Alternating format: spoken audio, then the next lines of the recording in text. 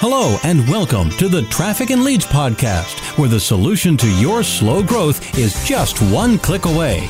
Online marketing expert Lindsay Anderson, known internationally as One Click Lindsay, and her dedicated online marketing specialists at trafficandleads.com know that today's growing businesses thrive on targeted website traffic that converts into leads with just one click. Whether your business is struggling right now or your thriving business needs even more fuel for growth, you've come to the right place. So sit back and get ready to learn how to grow your business one click at a time. Please welcome your host of the Traffic and Leads podcast, One Click Lindsay. Hey everybody, welcome to the Traffic and Leads podcast. I am your host, One Click Lindsay, and today we have a special surprise. His name is Josh Earl. Why is he such a surprise for us? Because I've been searching high and low for a copywriter / email marketer to interview, and Josh Earl is our man. He is a copywriter, an email marketer, and a programmer. His articles have been featured in the Washington Times and Reader's Digest, as well as Smart Passive Income, Lifehacker, and SitePoint. Josh specializes in helping entrepreneurs turn their email list into a conveyor belt system that reliably produces new customers, clients, and cash every day, around the clock. No babysitting required. Now that's a beautiful piece of content right there, Josh. Thank you for writing it for me. Thank you. Thanks for having me on. Sure. So tell us, did I miss anything in that intro? Can you tell us a little bit about what you do? And you may as well just kick off here with the importance of email marketing and powerful copywriting. Give us your spiel. Yeah, sure thing. So I got into this whole email marketing and copywriting thing kind of backwards. I spent the last 6 years or so working as a programmer, and I was doing most recently doing iPhone development, which was a lot of fun. But I self-published a book about 3 years ago for programmers, and when I did that, I realized I had put together a small email list in the process, and when I launched the book, almost all of my sales came from the email list. And I opened my eyes and I realized, okay, there's really something to this email thing. And so I've been working on my skills as an email marketer ever since. And recently, like in the last 6 months, quit my job as a programmer. And I've been doing this email marketing thing now full time and having a blast. Wow, that's really cool. May I ask, what was the name of the book? It was called Sublime Productivity, and it was about a text editor, which is like a tool that programmers use. So it's very popular with web developers and web designers. And it's kind of, I describe it as a word processor for programmers. It's got a lot of neat productivity features built into it that makes programming easier. And how did you start collecting that initial list of programmers? Was that was before you wrote your book, and then when you launched, you emailed them all, right? Yeah, exactly. Yeah, I put up a coming soon page for my book. And people just kind of stumbled across it and they signed up. And I didn't really realize how powerful that was as I was doing that, but it worked out really well. That's awesome. So do you spend so you write quite frequently on your blog and you write very compelling, interesting blog articles. Do you spend most of your day copywriting or programming? Yeah, I'm 100% copywriting these days. I do publish a blog post every day. They're actually emails that I send to my list, and then I republish them on my blog. Do you email your list every day? I do, yes. Wow. Yeah. And these aren't the programmers, though. These are different people, right? Correct. Yeah. The list that I email every day is my copywriting website at joshuaearl.com. And I still have the programmer list that I built. I still have that. That's at sublimetexttips.com. And that's actually more of a weekly newsletter format. Interesting. That's really cool. So let's just dive into some questions here. One of your blog post articles you wrote, how to jump off the broadcast email hamster wheel. Now, broadcast email, when you say that, you're talking about like that once a week email. Hey, this is my latest blog post of the week. You want us to not do that anymore. Is that right? Well, yeah. What that email was really about the idea of building an autoresponder sequence. I actually have been, for my joshuaearl.com list, those emails are all what I call broadcast emails. They're sent out live. But the problem is for a lot of business owners and bloggers is you're not doing copywriting every day. So you don't have the half hour to an hour to put into writing something. So the idea of putting together an autoresponder is that you write it once, you spend, even if it takes you a month or 2 months of writing every day. You put this thing together, and then it just runs all the time. And you know, everybody that comes in through your funnel gets to know you. They get to know who you are, what you're all about, and it happens on autopilot. So that's what that email is about. I see. So when people come to your blog and they like your blog post, then they subscribe to be on your list. Then do you send them through an autoresponder series and then you start sending them your daily emails? How does that work? I have a very short autoresponder sequence. With that list, what I'm doing right now is I'm actually writing all of my emails live and then watching how people respond to them. I track the number of clicks that I get, and I track the replies that I get and the open rates. And what I'm going to do eventually is I'm going to come back through the dozens or hundreds of emails that I've written and compile an autoresponder sequence like I'm describing. That's a really good way of doing it. That's awesome. Yeah. That way you're not, because that kind of takes the pressure off. It's really hard to sit down and think, oh my gosh, I have to put together, like 90 days worth of emails and I have no idea what to say. Well, this way you can kind of test it live and see what stuff works and what doesn't before you commit to having it in your autoresponder for a long time. That's an excellent tip right there. Okay, so how are you doing SEO on these articles? How are most people finding your website and getting on your list? So most of my traffic actually comes from Twitter and from doing podcasts and guest posting. I don't do much with SEO on my websites because the types of articles, at least on my copywriting website, types of short articles that I write, Google really doesn't like them. And I know that. So what I'll do is I'll put a lot of effort into a big guest post and I'll publish that on someone else's blog and send people back to my site. That's really smart. I've gotten a lot of leverage out of that. I did one blog post for Pat Flynn that you mentioned, Smart Passive Income, earlier. And I probably spent about 20 hours on that blog post because it was a really big, comprehensive teardown of a contest that I ran that got a bunch of email signups. And I have gotten, from that one blog post, I've gotten probably at this point 2,000 email signups. That's crazy. So it was totally worth it, obviously. Yes. And how did you and Pat become friends that he asked you to guest post on his blog? I badgered him. Through Twitter? Yeah, actually, yes, on Twitter. So I've been a fan of his for a long time, and I've emailed him a few times, and he doesn't typically respond to a lot of emails. He's got a VA that handles a lot of that for him, a virtual assistant. So he's got some gatekeepers in place. But I had this. So the story was I did this giveaway. This was for my Sublime text mailing list that I mentioned earlier. I did this giveaway, and I was giving away one copy of the software that my book is about. And it went crazy viral. It actually I ended up getting 187,000 subscribers. What? Yeah. Were those legit? Those were legit. Yeah, most of them were. Why? How? Tell me. Well, okay. So I used a special plugin, special WordPress plugin, and you can read about it. It's actually up on my blog. If you go to joshuaearl.com/KingSumo. That's the URL, and I have this little email course about how I did this. And there's this WordPress plugin that was put out by the folks at AppSumo, and basically what this thing does is it allows people to sign up for this contest that you're doing, and then when they're done signing up, they get they call it a lucky URL, and it's basically it's to get people to share it virally. So when people share their lucky URL, their friends can also sign up for the contest, and they get more chances to win. If that makes sense. That does make sense. Yeah, it encourages people to share your contest, and sometimes it works amazingly well. I've seen some other people that had similar results to me. Sometimes it just completely fizzles out and goes nowhere. You can't. It's not. It's a kind of a luck thing, right? Yeah. Yeah, you can't completely control it. But mine, the first one I did went crazy viral. And I got, like I said, 187,000 email signups.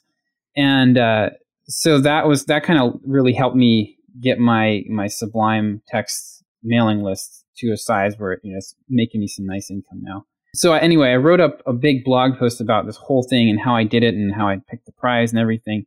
And I emailed Pat about it. And then I started pestering him on Twitter.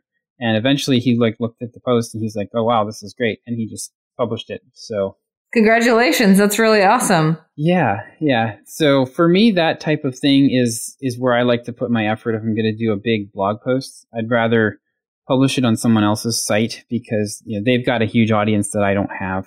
Yeah, it's a smart way to do it. So let's talk about those 187,000 emails. Were those all your target market, or were they like stay-at-home moms in California that like don't know anything about programming? Like, did they really matter? Well, that's the key. That's one of the key points when I talk about this giveaway stuff that I always emphasize. The prize that you pick has everything to do with who you end up getting. If I'd given away an iPad, yes, I would have gotten stay-at-home moms, and it would have been a useless list, and it would have cost me a lot of money. But since I was giving away the software that my book was about, it was very targeted. Yeah, so I ended up, I still have. So I have since that list would have cost me over $1,000 a month. Yeah, just in terms of mailing list fees. So I've pruned it down to people that are really interested in opening my emails. And now my list is around 65,000. That's a pretty awesome place to be, that you can go cut out 50,000 people because they're not opening or clicking on your emails. A lot of people like freak out when I tell them that I did that because email open rates are not 100% accurate. But you know what? I was like, $6,000 a year or, trim my list down. So I decided to ones that for sure even want to hear from you. That's really awesome. And you just did that like, let's see how this is going to work on a whim type of thing. Like you hadn't read any articles about that or anything. You were just like, let's do this. And then the emails rolled in. Well, I had figured out that giveaways, I'd done 2 giveaways before, but they were not, I did not have this viral component. I was basically giving away the same prize, a copy of the software. And I was offering it to people on my mailing list, people on Twitter. But the thing that always bugged me about that was that when people would sign up, every person that signed up meant that everyone else had less of a chance to win. So no one was going to like go share this thing and really make it grow. So when I found this plugin and saw how they had actually flipped that around and actually encourage people to share it, I was like, I got to try that.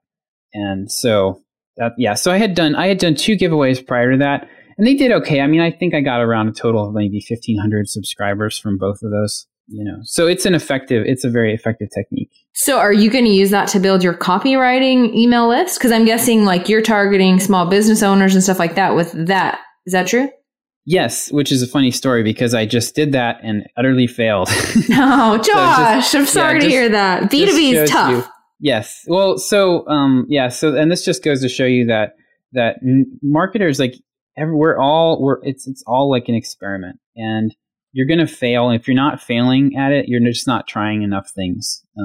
So I tried to do a giveaway recently for a really popular, for a new WordPress plugin that I really like, for growing your email list, and it didn't have the name recognition, so people just weren't interested enough to really make it work. What's the name of that WordPress plugin? It's called Thrive Themes, and it is really great. It's a whole set of WordPress tools designed from the ground up for growing your email list. So they have WordPress themes. Like if you've ever struggled to get your opt-in forms into WordPress where you want them, like Thrive is amazing because it comes with all the different types of opt-in widgets that you could possibly want, all built right in. You can build landing pages with it, like lead pages. And I'm really a big fan. I've used it to do a couple of sales pages and landing pages, and yeah, it's great, but it just is not popular enough yet that people are clamoring for it. Yeah, exactly. Yep. Wow, and thank you so much for telling us that you failed on that. I think those stories are as important as the success stories because you have to have a whole bunch of those before you actually hit it big. Exactly, and I will try again. So yeah, don't fail. Okay, well, I really brought you on to talk about, although all that stories were super interesting. I want to get to talk to us. I want to ask you some questions about copywriting. And like, so let's just start here. If I'm ready, if I have to sit down and I have to email my list, because I've made a goal, even though you're probably going to lecture us about this, I made a goal. I have to email my list once a week, and I sit down to write. And I'm not inspired. How do I end writer's block? Josh, tell us. Well, I think once a week is a great place to start. To me, that's actually the bare minimum. If you're doing less than that, people are going to forget you. So once a week, bare minimum. Daily is not for everyone. But anyway, so on the writer's block issue, one of the things, like when I'm just not feeling, I'm not interested in writing, one of the best things that I can do is I keep a file on my computer of all of the questions that I've gotten from people and readers. People email me questions once in a while, and every time I get one that looks interesting, I'll just copy and paste it into this file. And so, about a third of my emails are like, reader Jane says, copy and paste their question, and then I answer the question. When you have a question to answer, you don't have a problem. When somebody asks you a question, you don't have a problem giving your opinion on it. It's just, it conquers that, where do I start? And you've got you have a very definite starting point. And that's a huge one that I use all the time. I think that's really good. Yeah. Another useful technique that I use all the time is, I'll just start telling a story, and my readers absolutely love when you do that. And are you making up these stories, or are they real stories? No, they're real stories. Yeah, I told it's crazy. It kind of depends on your niche. You're going to have to think about how to do this. But I told a story about my 5-year-old son and how he hates green beans. And you wouldn't think that would work as a copywriting story, but it actually really, I was able to bring it around and tie it in, and people, I got a lot of positive feedback. That's awesome. Plus we get to know you and trust you, and then we will come to you with our money. So That's awesome. Yep. Okay. So you said once a week is the bare minimum. We should be emailing our list. What is your recommendation? This is a great question. This is one of the most common questions that I get. Everybody struggles with. So once a week is bare minimum. Like I said, I would suggest setting up an autoresponder sequence so that when people come onto your list, they hear from you several times in the first couple of weeks. Mm-hmm. One common mistake is I sign up. I've seen people do this. I sign up for their list, and then I don't hear from them at all. Like not even a welcome email. Or if I get the welcome email, it's just like the default one from MailChimp. And then a week goes by, and then 2 weeks go by, and then boom, I get an email from them. And I have no freaking clue who they are. Right. And it's like, this looks like something I would have signed up for, but I don't know who you are. I'm sorry. Or like why I was compelled to even give you my email address. Exactly. Like remind me. Yeah. Yes. So that first week or two is really super important. And so it's like an imprinting period. When a baby duck hatches, the first thing it sees, it thinks, okay, mommy. And you want your subscribers, you want to give your subscribers a chance to do that with you. So you want to hit them with several emails. And a great way to do that is to have an email course. So somebody signs up for, instead of giving them a PDF ebook or something, you give them an email course. And then that way they're expecting that you're going to be talking to them every day for the next week or two. Right. They're not going to be annoyed. Oh my gosh, this person is emailing me every single day. Stop right now. They're expecting it. Yes. It's something they want. Yeah. That was the best. That was the best analogy I've heard on my podcast with them, with the baby duck. So thank you for that too. So let's talk more about lead magnets since we went there. Is email courses, you think, the best type of lead magnet? The free reports and stuff, those don't seem to be getting so many opt-ins anymore. What are your thoughts on effective lead magnets? It really depends on your market. I mean, if you're in a really, heavy duty B2B industrial type of market, a white paper still might be the way to go. Even if you're going to do a white paper or an ebook or something, I would still follow up with basically an email course that pulls out a lot of the most valuable stuff from whatever you sent them from that PDF and spoon feeds it back to them. So yeah, white That's papers. Awesome. Yeah, there's some, they still have life. But what a lot of people are doing these days is short, quick, like lead magnets that can be consumed in a very short amount of time. A short video, like with one tip, a short PDF, like a 1-page cheat sheet, or one page tip, something that solves one very specific problem. And the nice thing about this is like, it can be really challenging to come up with a good idea for a lead magnet.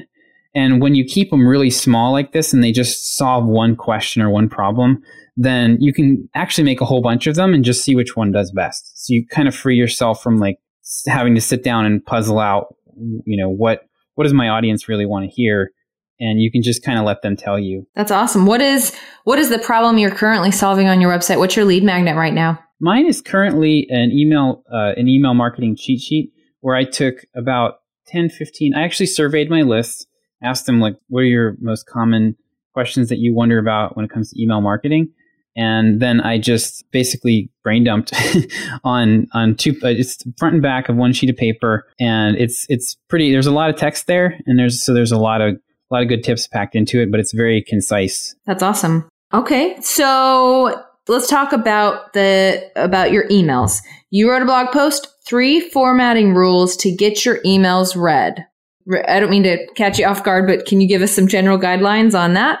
Yeah, this is one thing that a lot of people, what happens is a lot of people sign up for MailChimp especially, and they log in and they're like, okay.